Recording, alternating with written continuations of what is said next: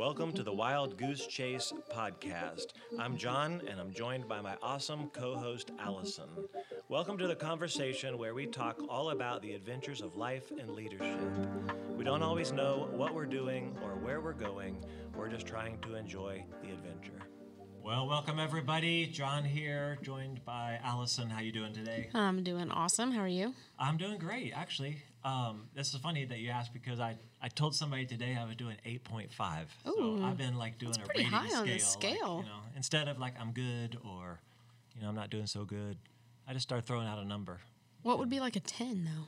I don't know that I've ever given one of those out yet. But you're one of those guys who 10's on the scale, but you never give it out. Sunday mornings when I'm walking through the lobby, I'll say, "Hey, it's an 8, but it's early, trending upwards." That's funny. So, yeah, excited to have our guest today, Me too. Nathan Fletcher from Burly Man Tactical. How you doing? Good morning or afternoon, I guess it is. Yeah. Hey, it depends on when you're listening. That's right. Absolutely. Hey, it is. I think it's May 25th. Is that right? Sounds about when right. We're actually recording this. It is. And so excited to get into the conversation with Nate today and hear what he's got going on and where he's been, how he'll answer the question. How did you get here? Which is how we started this whole thing. And so, I don't know, Allison, just maybe a shout out to those people who are from Christ Church who are listening today, to our family in Southeast Georgia. It's been 2 months since we did one of these, so. It's been crazy, yeah. I don't know how we could even bring people up to speed in 2 minutes. But well, that's true.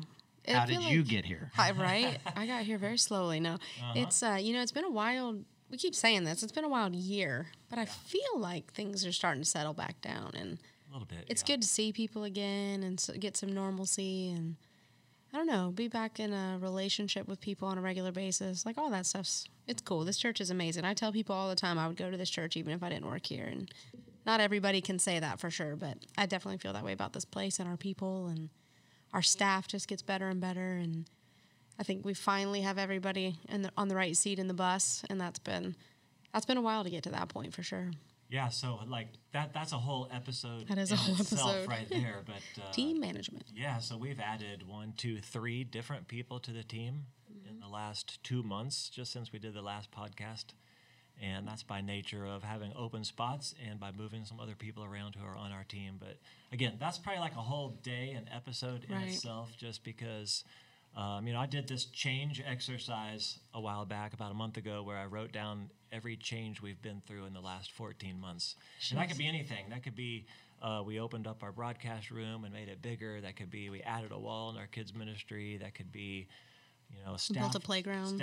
We built a playground during COVID. It could be staff changes. It could be we did long-range vision and mission planning and try to roll that out. And I had like 3 pages long full of just the changes we made. And of course, the question I had was, I don't know if our church can absorb this rate of change. So, right. Because at the same time we're making all these changes and we're not even really sure who we have. Right. who our church is. Can we absorb this, and then can our people? Yeah.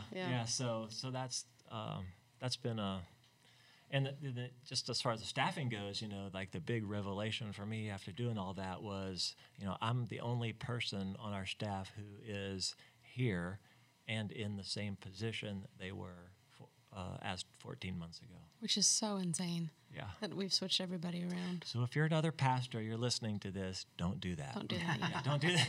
Don't do that. It's too much. But to defend you a bit, it was necessary and it was the right moves, and I think our church will be better for it also. So. Yeah, I don't need defending, but that's an explanation. How about that? Yeah. So. I was saying the majority of our staff hasn't been here longer than, year and a half? Yeah. Which is crazy. Yep. There's only, 3 of us who've been here longer than 2 years. Yep. Yeah, which is crazy. That is crazy. But that's all right. New year, new church, new opportunities. And we're going to do it. It's going to be great. So, yeah, awesome. Well, excited to have Nate with us today. Again, Burly Man Tactical is so the name. Cool. I would say like a proprietor. How would you describe yourself?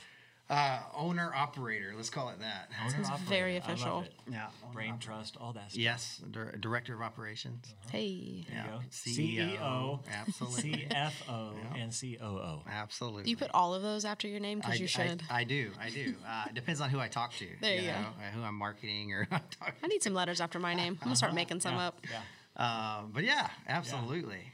So it's just a general question. We throw it out there to everybody who's our guest. how did you get here? And, episode 1, Allison and I told our stories. How did we end up in ministry? How did we specifically end up here at Christ Church? But it's just kind of general, like, man, now you're sitting in this chair next to us today. How did you get here? Yeah, no, I think it's a great question. I mulled that over. And, ultimately, we're in the South, obviously. We're, recording this in the South, and we're located in Southeast Georgia. And I would have to say, how did I get here? The sun. And you can interpret that as S-U-N or S-O-N. Okay. As a child, one of my favorite Bible verses was, for as many as are led by the Spirit of God, they are the sons of God. And that's in Romans 8:14. And, this idea that as a son or daughter of God, he leads us and guides our decisions and the choices we make in life. And, what a long, strange trip it's been, to get to Southeast Georgia. But this is how I want to answer that question. Okay. I was born in Gainesville, Florida. I'm from there, but I was born there, and my parents were essentially raised in a farming community, very low income in Florida, and this would have been in the 80s. And so, they got married, they had me, and they were, tent evangelists. They traveled around in tents in the Southeast and held revivals and such in small, low-income areas. And so, when I was born, they said we need a better we need income. We need a better income than we have in our community. And so they had a friend that had moved to Alaska and was both working in a church, and they were setting up a missions program to the villages. But he was also bivocational. He was working construction work for the military bases that were up there. And so my dad was like, hey, why don't we move to Alaska? And when I was 8 months old, they got in a blue Chevy van, and they drove the Alaska Highway. That's awesome. And Into the wild. Into the wild. And if you've seen that movie, that blue van they have, almost identical. Almost awesome. identical. But they moved up there, and our friends that basically said, come, there's ministry, come, we'll figure out housing, we'll figure out all that kind of stuff. So for them, that was a really kind of a step of faith to leave the community they knew, to go into what would become missions and other opportunities. So moving up there, I was raised in Alaska, lived up there 18 years, enjoyed all the nature boy stuff, all the outdoors activities, mountain biking, canoeing, kayaking. Me and my dad would go moose hunting every fall. When I was 2 years old, my dad said, I'm not taking a baby with me moose hunting. So Why not? I had to potty train. That was the rule. And I was the only child in 2, and so I had no motivator to get potty trained, right? And so my dad was like, you're not going moose hunting with me unless you're potty trained. And so overnight, I potty trained, had motivation, and It seems like a weird standard because you're out in the woods. Right, exactly. I mean, that should be an easy solution. You'd have to know my dad. He's Is not it harder changing. to change a diaper? Take them things off. He's not going to change a diaper if he doesn't have to. So we were like, we stepped into really outdoor lifestyle right from the beginning of us moving up there. And I went on my first moose hunt when I was 2 years old. And Did you get one? I didn't personally. I feel like that's a valid question. It's a really important part of the story. That would be a rite of manhood passage right there, right? How do you get a moose? With a gun. Okay, cool. Just curious. If you're hardcore, a spear or a car, that happens quite often too. You say a car? A car, yes. And a spear at the same time, And or not- those are separate? You don't ride the hood. Okay, because all that right? would be awesome, like jousting. This is two separate, instances. But Got yeah. So we, really enjoyed that lifestyle, and my parents were both really finding as many opportunities to minister as they could, and that really led to getting involved with low income and drug addicts and prostitutes, and really got what we would say in the church community, kind of difficult people to work with, but in need of Jesus. Sure. And, we worked with a local church up there, and they kind of sponsored us as a essentially set up. We called it a street church, but it was everything that a mission does without the overnight stay. And so, we fed people, clothed. In some cases, we did house people, but there were people that actually came, started working at the church, and it was a rehabilitation type program.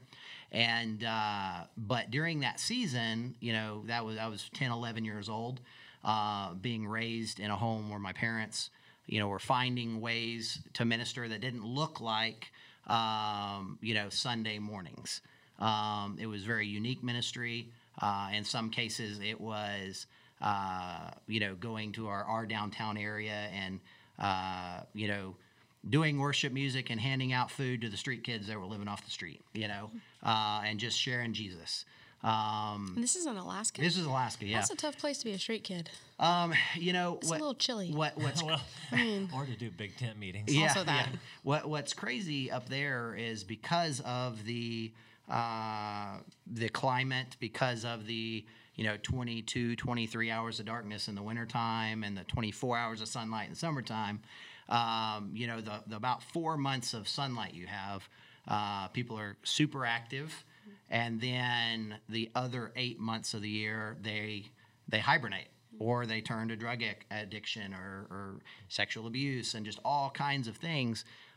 Very high suicide rate in Alaska because of the darkness and depression and everything they deal with.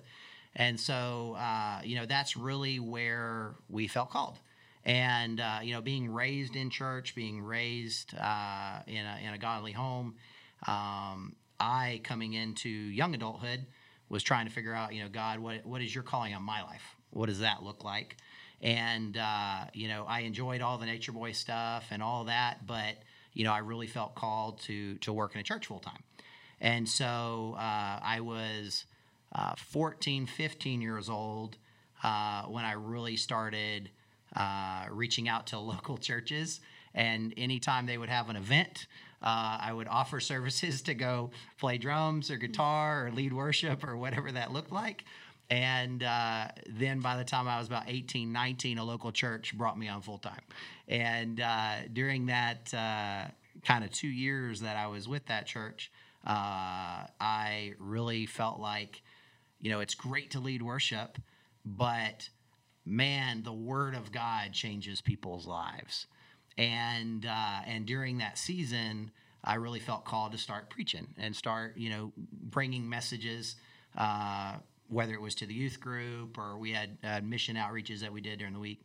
And during that season, I felt like the Lord really drew me to Himself.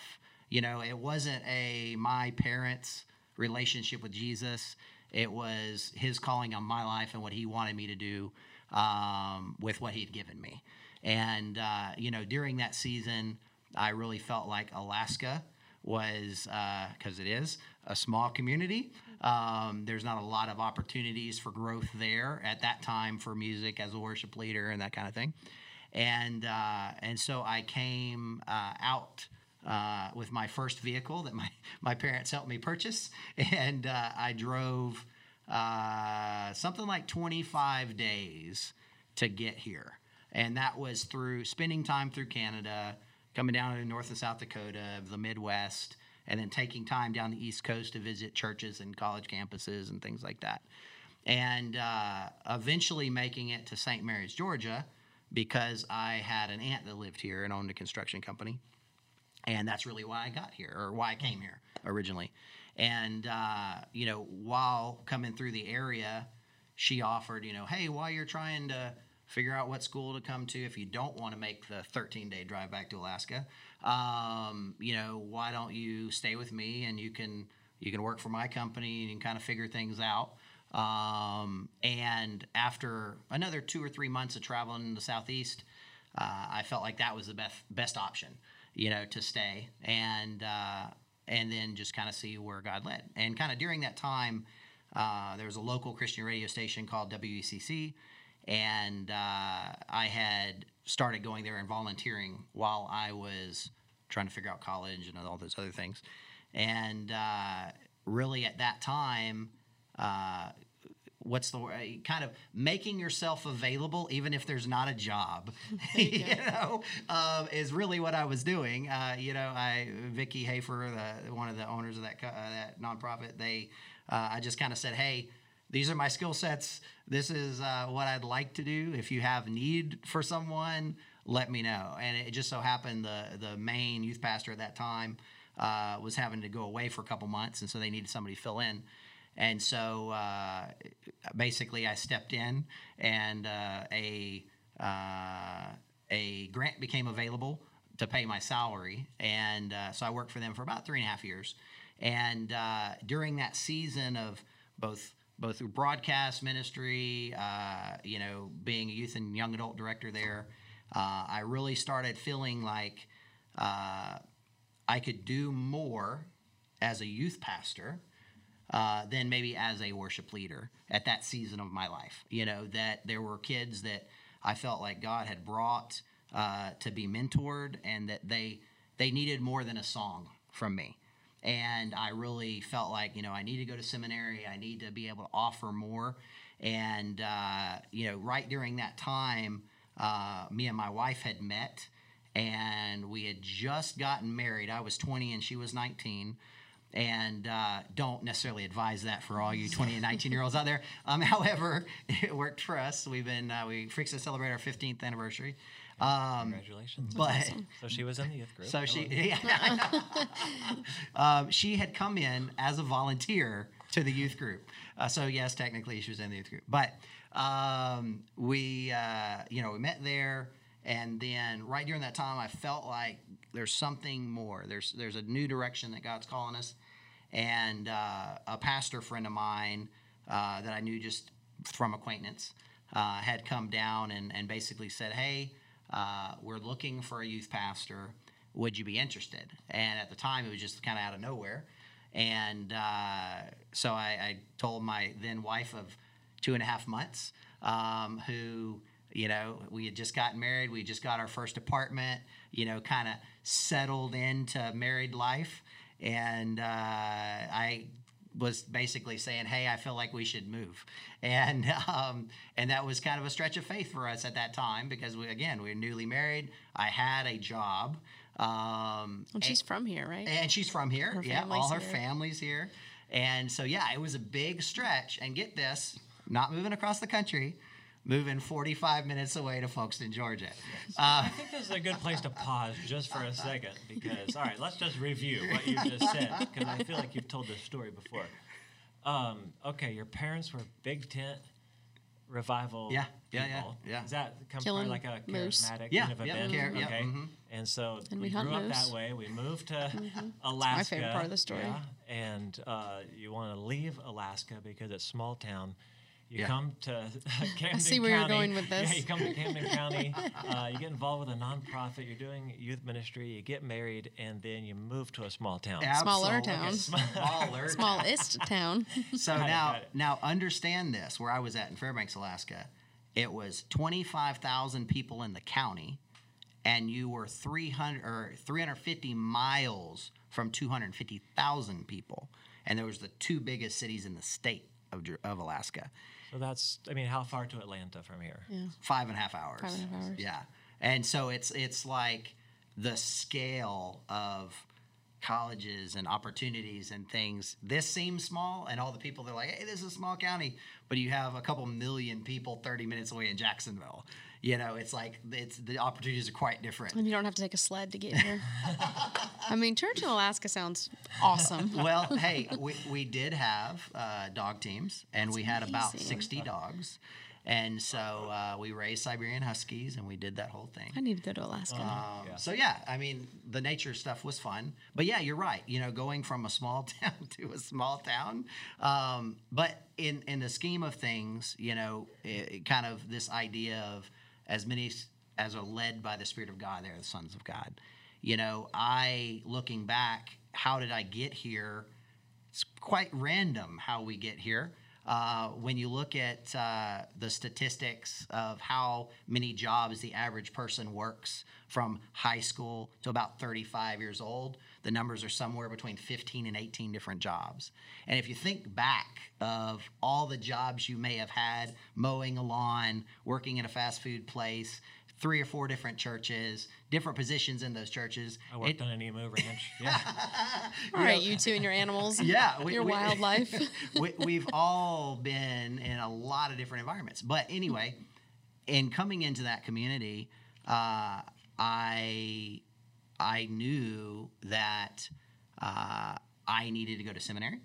And so a piece of that job opportunity was a grant that would pay for all my school. Cool. And so I knew at that season of our lives where, we weren't making a lot of money. My wife and I, newly married at 19, 20 years old.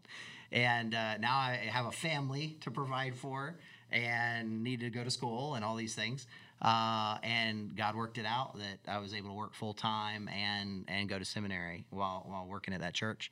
And, during that season, I would have all kinds of people in that small community that would come up and say things like, you're a Christian, you're working in a church, you have it made.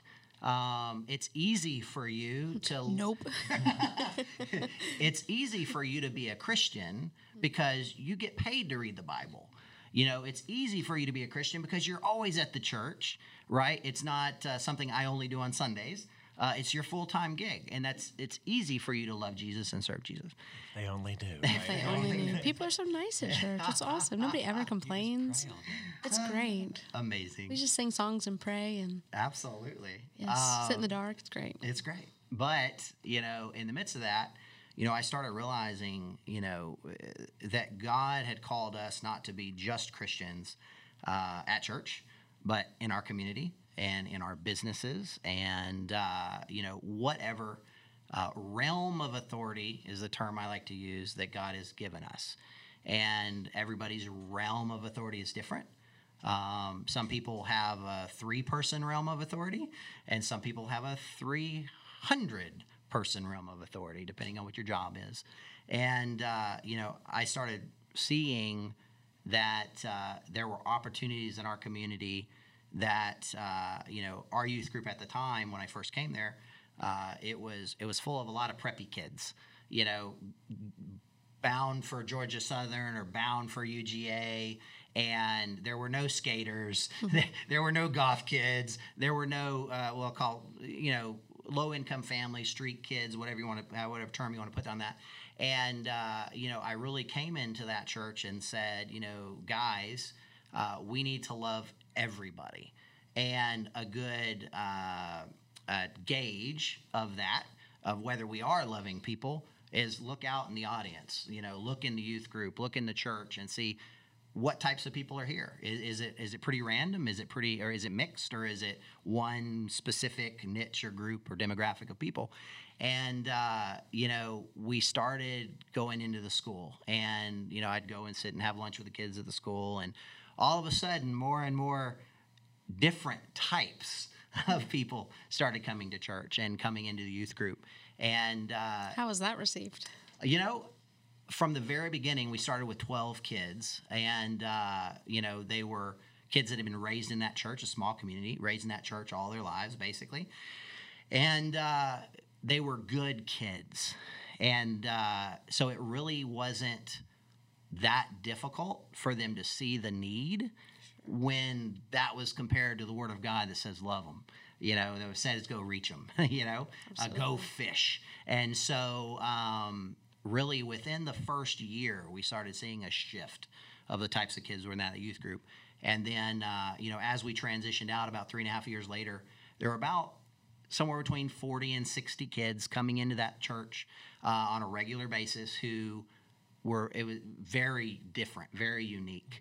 One story I want to tell about that, we never know the difference that our choices are going to make in someone's life.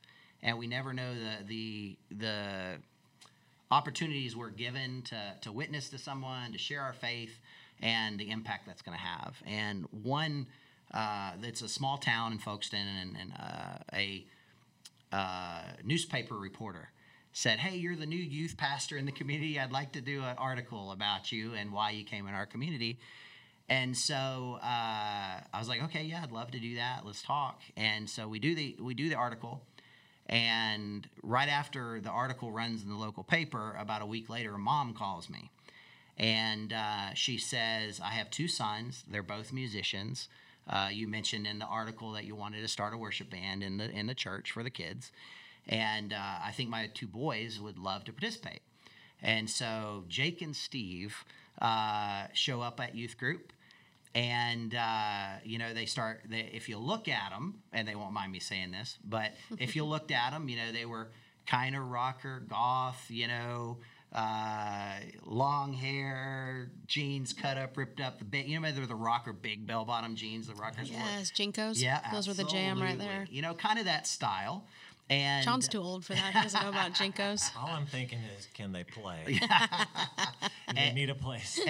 And so, they come in, and come to find out, the older of the sons has Asperger's syndrome, and an ADHD form, right? And in realizing that this kid is not just talented, but he's brilliant. And for about the 3.5 years we were there, the 2 brothers and the rest of our youth group, would be over at our parsonage little youth group stuff, and we led worship together. And we, went out in the community and played as a worship band and did this. And over that 3-year period with those boys, I didn't really know what impact we were having in their lives at the time. And basically, after that 3.5-year period, I'm going to fast forward here for a second. After that 3.5-year period, we transitioned into another job.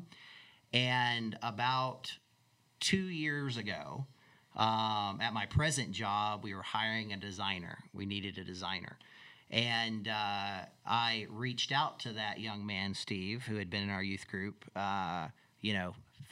13 years prior. And he's like, "Yes, I'd love to participate. I'd love to work, blah." And come to find out, since working together in the youth group, he's like, "My mom saved that article from that event." And he wrote me during that time and said, "Nate, had you not been for me, had you not showed me the love of Jesus then, I don't think I would have made it into adulthood." Since then, he's produced for bands like Saliva. He's a professional producer. He's a professional musician. He's an amazing guy. And he's now a designer for us on our company. But, and we're good friends. But, you never know, 13 years later, the impact you might have on somebody's life just by being available and just loving them with the love of Jesus. I didn't know at that time more than, because I was the young seminary student who's gung-ho about everything and feels like you've got the answers, right? Because everybody should have the answers. It's so simple. We love Jesus and we share the love of Jesus, and I didn't really see the impact right then. Right. But later down the road, and that's just one life. It's amazing to me that we are given these realms of authority in everyday life, and what are we doing with that? But question. I'm rambling. No, you're good. No, I was just thinking through, how much would you look back on what you saw your parents go through and some of the steps they took of faith, and risk. Yeah, and, absolutely. Hey, we're going to do this because this seems like the way God's leading us. Yeah. Would have maybe played a role in your life. No, absolutely. And I think coming back to our original conversation of why we were going to have this conversation today, in the marketplace, faith in the marketplace, taking our faith from the church house to our local businesses and what that looks like and how do we do that. All my young life into, early adulthood, my parents were bivocational. They worked a job and they ministered. And so seeing that growing up, they owned 3 different businesses during that period of 18 years in Alaska. And so I saw them as essentially entrepreneurs who did ministry, and hand in hand. In some cases, it was the guys that worked for my dad on construction jobs that were down and out, and nobody would hire them, and Dad would, but he'd also preach to you to and from every job site.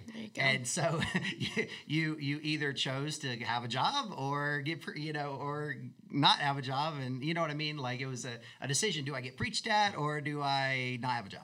Sure. You had a captive audience. I had a captive audience. There's lots of times I don't know if you feel this way, but in my career where I'm not jealous, but like been a little envious of people who do work in the marketplace, because I'm like, you have such an audience. Like, you have such a circle of influence that is unchurched that I don't have. You know what I mean? Like, most of the people I know go to this church, attend this church, or are a Christian in some way. Yep. And so I'm having to like intentionally like register my kid for soccer so I can be on a team with other parents who don't go to our church. And it's hard sometimes to go, man, I want to have that sphere of influence is what I usually, call it is. I want to have that and I don't have it. Mm-hmm. So spreading that out, like, it has to be so intentional because of what we do. Where, like, I tend to be envious of people who have companies and work, in the marketplace and go, man, I wish I interacted with people who didn't know Jesus all day long. That'd be awesome. Right. Yeah, but it's like doing what we do, and a lot of times our circle is just here. Right. Yep. As much as we're open to not just being about this place, that is our circle. Sure. And so, like you said, it's like I go looking outside of here to figure out where's my spot going to be? Who are my people going to be? Sure. Which is why I absolutely abhor playing in church sports leagues. Right. Because I want to play in the regular I want to play in regular, Right. yeah. I don't need more church friends, Right. Yeah. I need some other people. So when the opportunity to do that, I'm going to do that. Yeah, there's a way in like local sports leagues where you can get your kids on the same team as like all your friends' kids. You just say you're carpooling is basically how you do it. And that's the inside. This year I intentionally didn't write anybody's name down. I was like, man, I need to know some other people who don't go to our church. And Yeah, that's wise. it was really cool. Another family showed up 2 weeks ago, and they've been coming ever since. And I'm like, oh, that's why we do this. This is great, Yeah. So is there like a turning point for you while you're in like local church ministry, and you're like, man, I need to make a break? Yeah, absolutely. And I think it was twofold. I had been doing ministry in a church literally from 8 years old. As not staff, but my parents were full-time in ministry. And so, charismatic church, you're there every time the doors are open. So, your family is in church as much as you are. Does that make sense? Being raised in church. Staff kid. And, and so during that season from 8 years old to, I think at that time we're 24, 25, I was like, I really felt like there was something more. There was a different direction we were supposed to go in, that I wasn't supposed to be full-time in church ministry. And during that season, my wife and I were praying and trying to figure out what that looked like. And, right at that time, I really just felt law enforcement. Like, I was like, well, what does that look like that, for a Christian, number one, but what does that look like for me in our area, in our community? And at that time, I spent about a year, while still in ministry, I spent about a year getting in better shape and knowing that I was supposed to go into some sort of first responder type work. And so I spent a year getting in shape, running with the weighted backpack and the gas mask and all that kind of stuff through my community. People stopping and saying, "Hey, where's the fire?" Ha ha ha. Come on, Over there. Had one guy like he thought there was an actual zombie apocalypse, and I missed an opportunity to say, "Run, they're coming," but I missed that opportunity. But you kind of get looked at strange.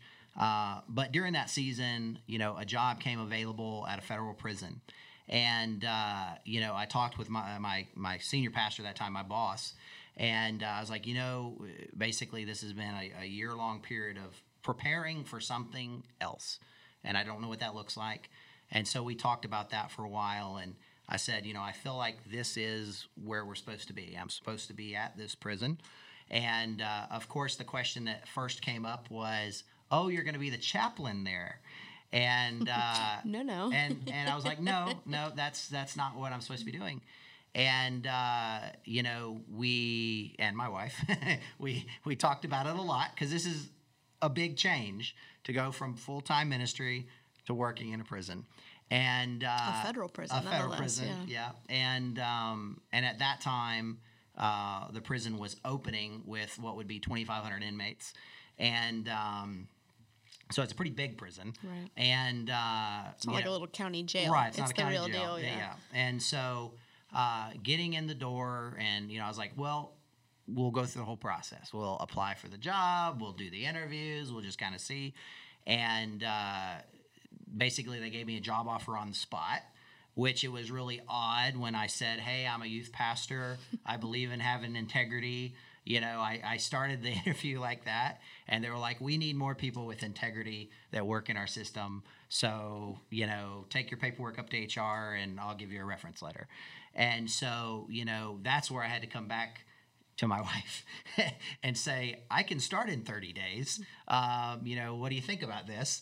And we prayed about it a little more, and I felt like it was the right transition. And during that season, I kept having people in the church come back and say, you can't be a Christian in that environment. You can't be a Christian.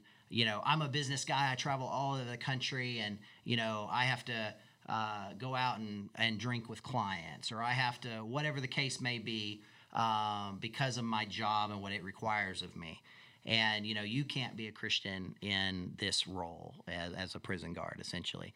And, I started that job, and within, a couple months, God gave me favor with different supervisors. And I got to go to some schools as firearms instructor and some other things. And, during that season, kind of the best officers are called correctional emergency response team members. And typically a prison of that size has about 30 members. And so I tried out for that and got on. And then, during that season, anytime schools would come available, I would put in for it. And so, at that time, I was going from youth pastor to an emergency response team member, and, we're shooting guns and throwing tear gas and all that stuff. And, during that season, I had other young men around me who were going through life. Girlfriends cheating on them, husbands and wives, affairs, and just the things that life throws at us and we walk through. And, I can't tell you how many conversations with people, because they knew I was a youth pastor. They knew that was where I was from, and they would just talk to me. And, I had more conversations with people with real needs in that 6-7 years that I was there than I had in 6-7 years of ministry. Different from a podium is completely different. You know what I'm saying? But as far as hands-on kind of counseling with folks, it was different for me. And different types of people that many admittedly would say I'd never go to church for whatever reason that is. And, during that season, about 5 years in, I was a tactical instructor trainer, and I ruptured discs in my back. And I was devastated. I just got back from a SWAT school, and I was devastated that I would lose my job, I'd lose my career, I'd lose the effort of 5 years at that time. And, I realized that we were in a new season. And, everything that had led to that point, I felt like God had led us there. And my question to God was, God, why? Why are the discs in my back ruptured? Why can I not? My doctor's telling me you'll never do this kind of work again. You can't lift more than 50 pounds. You can't blah, blah, blah. And career-ending injuries. And over that next 2-year period, I had 3 back surgeries. And as a young man, I think at that time, 27, having 3 back surgeries and having We had just found out that our third child was on the way. And, I was essentially at the end of myself there, saying, God, why? I have to provide for my family. I felt like this is where I'm supposed to be. Why am I getting injury? I can't continue to do this work. And my work called me in on a Friday and said, you've had these 2 back surgeries, the first 2. The doctor won't give you a clean bill of health. Basically don't come back on Monday. And so this was on Friday. Dang. And so during that season, I was like, what am I going to do? I was waiting on, at that time, my 3rd back surgery. And I had everything that I had relied on in the past: construction work, physical labor, working for a law enforcement agency, anything like that was out of the question because of injury. And my body just couldn't do those types of jobs anymore. And so being a 27, 28-year-old young man with a family, I'm praying, God, what's next? And every opportunity that I had been given in that prison, every school that I had gone to, every certification that I had gotten, gave me unique perspectives on gear and equipment and manufacture and design, the way things are made. And I started realizing, maybe I can make stuff. I've always enjoyed making things and creating things. Maybe I could do that for a job. And so while sitting in my garage wondering what I'm going to be when I grow up, I made my first firearms holster. And I'm sitting in my garage and I post it on eBay and it sells. So it was like $20. But I'm like, but it sold. Somebody wanted it. Somebody wanted my thing. And so I realized, well, maybe I could start making more of these holsters and creating a brand around that. And so in my garage in the first year, we started working 5 people, 2 shifts a day, out of my garage, purely selling online. And then within the first 2 years or so, we moved into a new building in Woodbine, Georgia, to do manufacturing. And essentially during this season, I'm like, Lord, it has to pay the bills. It's not enough to have a good idea and to make product. It's got to pay the bills.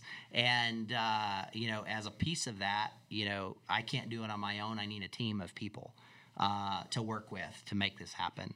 And so God led a guy named Paul Degner to come on as a partner with me. Steve, the guy I mentioned earlier, the young guy from our youth group, he came on as a designer with us. We have a young lady who sews for us named Grace Gonzalez, and another young man named Jesse Watkins who works in manufacturing. And so the 5 of us essentially handle all design, all manufacturing of product. And, had God not given me an idea coming out of injury at a season of life when, I felt like I had done everything right. I felt like, okay, I'm following the calling of God. I feel like, I've done ministry, and now I feel like I'm going into a different season of life with a different type of ministry, working with different types of people and getting a foundation as career and such. And then for that all to get stripped away, and to kind of have to reinvent myself and start over, I was wholly reliant on only God, only you can make this work. And, in the midst of that, God brought team members, to me, support system to me. And, this being our 5th year, I think, of business, we, just had product in the new Justice League movie, which I told you about. I was going to make sure you got that. So cool, yeah. just had product in there. What are we looking for when we watch that? So if you, in the post-apocalyptic scene, if you're watching Justice League, the new movie on HBO Max, if you look on the hidden scenes at the end of the movie where they're giving alluding to the multiverse, DC multiverse, whatever. You have the post-apocalyptic scene with Deathstroke. And the Deathstroke character, he's got the mohawk and the eye patch and all that, and the holsters and stuff on his chest rig are ours. And so That's pretty cool. It is cool. Yeah. How did that happen? Yeah, it's cool. So it was a Wednesday night at like 8 p.m. and I get a phone call from California, and I'm like, who do I know in California? And I answer the phone. They're like, this is so and so from Warner Brothers Studios, and we saw. Come on, who is it really? You can name drop. Yeah, and I'm like, is this for real? Is what I'm thinking. But I look them up a little bit from what they told me. I was like, oh wow, this is a Warner Brothers studio. And they're like, hey, we saw your product online, and we really think it would fit into this character's profile or whatever for the movie. But we need it Saturday, and this was Wednesday. And so Warner Brothers works at the last minute like we do. That looks like everybody else. Because they're Sounds about right. So they're like, next week we're doing a fitting with the actors, and the week after that we're doing reshoots. So it has to happen this weekend. So I was like, absolutely, we can make that happen. And I didn't know since September till when it aired, last month or whatever, in May or whatever it was, that we actually made it in the final cuts, because they still have to edit it all, and you don't know what's going to make it and what's not. But we made it. That's so cool. But, since then, and really this last year of business, we've started doing a lot more design work for big holster companies. And, we're preparing now for a national brand launch to gun stores across the country. And that's really what we're gearing up for. And, as a piece of that, figuring out as a Christian and as a company that has Christian values, the companies that we work with, the people that we work with, the staff we have, we want to be able to not just impact their lives in the immediacy of environment, but we want to impact nationally a marketplace. And, not only to have integrity in the way we conduct business, the way we ship product, the way we warranty stuff, all that. But, how do we make an impact? How do we make an impact as a Christian company in our community? And we've talked about different things to do, events for kids. Obviously our brand name is Burly Man Tactical. So the things that, we would want to pass on to our children, having an event where we can pass on some just practical skill set stuff. Like how to kill a moose with a car. Absolutely. Or change a tire, or, I don't know, things, right? Sure. Just basic skill set stuff. But, figuring out ways that are creative, to make an impact in our community. And, for other businesses that are here, I love when I walk into a business and I hear worship music playing and that kind of thing. And that relates maybe to me as a Christian, might not relate to a non-Christian person, right? May or may not. But finding ways that do relate. And what does that look like? Sure. And I think that's a daily struggle. I have had I don't know how many conversations with people that'll just tell me their life story. Guys in the Navy, or we've dealt with Army as well, and Marines, and guys that just say, hey, I've been through all of this life stuff, multiple deployments and things like this, and dealt with some hard stuff, and I don't believe in God anymore, because of these things I've seen. And being able to be a voice to those guys in the midst of bad environments, in the midst of life and other cultures that they've seen around the world. And, there is an entire mission field here that's not in the church. And ultimately, what is the goal? To bring them to the church. Why? Why would you want someone, pastor, to come to the church that hasn't been in the church in the past? They're hearing something here that they don't hear anywhere else. Right. Yeah. Yeah. And, what we would say is life change happens, through the message of Jesus. So, yeah. But your thing is really unique because all of your past experiences are coming together. Yes. To afford you the opportunity to have a skill set and a product that puts you in touch with one certain kind of person. Right. And then your heart for ministry and, calling people to a better life. Yes. It just kind of brings all those together. Yeah. And to that, I think I would say, to other businesses out there listening, who you're a Christian in the marketplace, and you've been trying to figure out creative ways to witness, creative ways to share the gospel, creative ways to invite people to church. We always kind of come back on, I don't want to offend people. I don't want to, I don't want people to think I'm a Jesus freak. Not that many of you even heard that terminology in a while, but that dates me with DC Talk and Absolutely. all that, But, finding ways to be creative and finding other like-minded businesses in our community that can find creative ways to reach out. There's tons of need. I mean, there's tons of need, whether it's in the foster care system with children, whether it is, guys that are in the military with legitimate PTSD issues and things like that, as well as law enforcement, that, don't get paid near enough, first responders in general that don't get paid near enough, that are just barely providing for their families, that need a support system for them as well. There's all kinds of need. Sure. And, I guess my prayer, not just as a business, but as a Christian, would be, how can we meet those needs? I don't think any one of us individually can meet those needs. But us together as a community of businesses, working together with our local churches, we can begin to meet those needs. But yeah, that's my heart. Again, like I said at the beginning, what a long, strange trip it's been. And it's so hard, to quantify those individual seasons of life and how the choices we make. I feel like the choices I made 10 years ago were the right choices.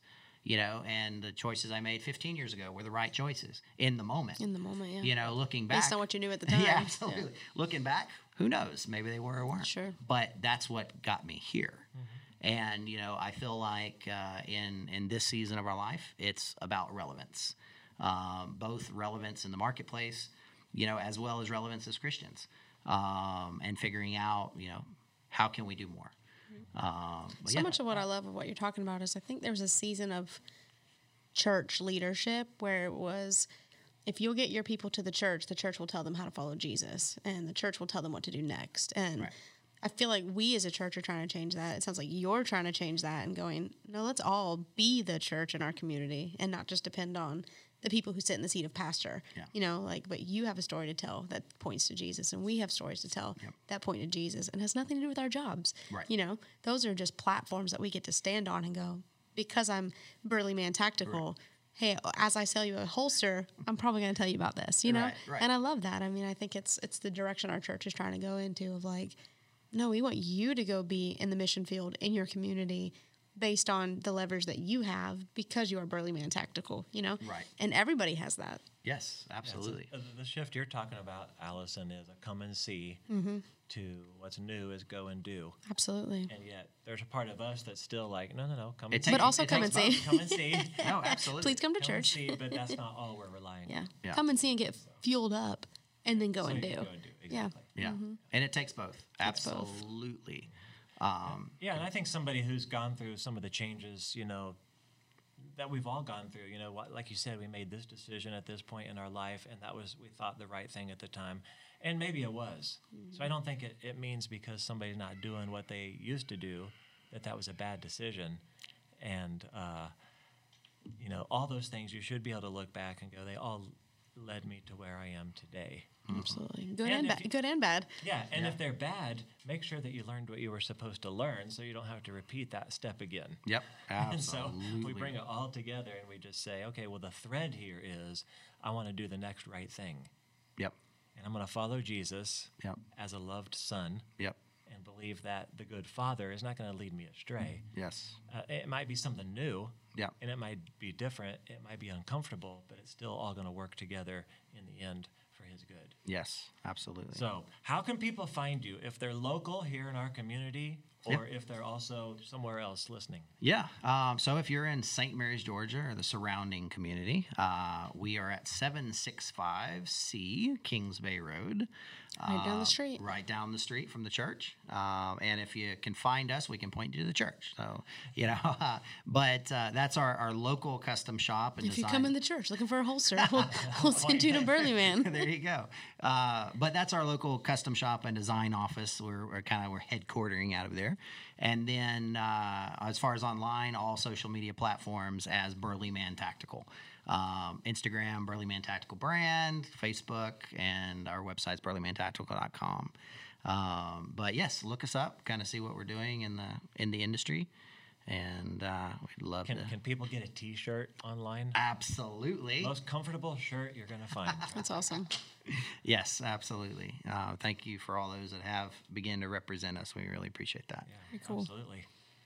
Hey, final thoughts? Anything at all? Wrap up? I mean, I love your story. I appreciate you sharing it with us today and just let us hear a little bit more about how you ended up here and doing what you're doing. And I think the common thread is just trying to listen to God's voice and follow it. Yes. And it takes you on a wild ride sometimes. Absolutely. Yes, absolutely. And your church is proud of you, man. Like, I've gotten to see you go through a lot of this. So as you're telling, I'm like, oh, I remember when that happened. Yeah.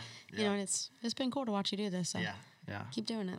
Yes, sir. Well, awesome. Thank you guys for joining us today. That's our conversation with Nathan Fletcher, Burly Man Tactical. If you like what you heard or found anything encouraging, feel free to share it with a friend and leave us a rating. And we'll see you next time. We're out.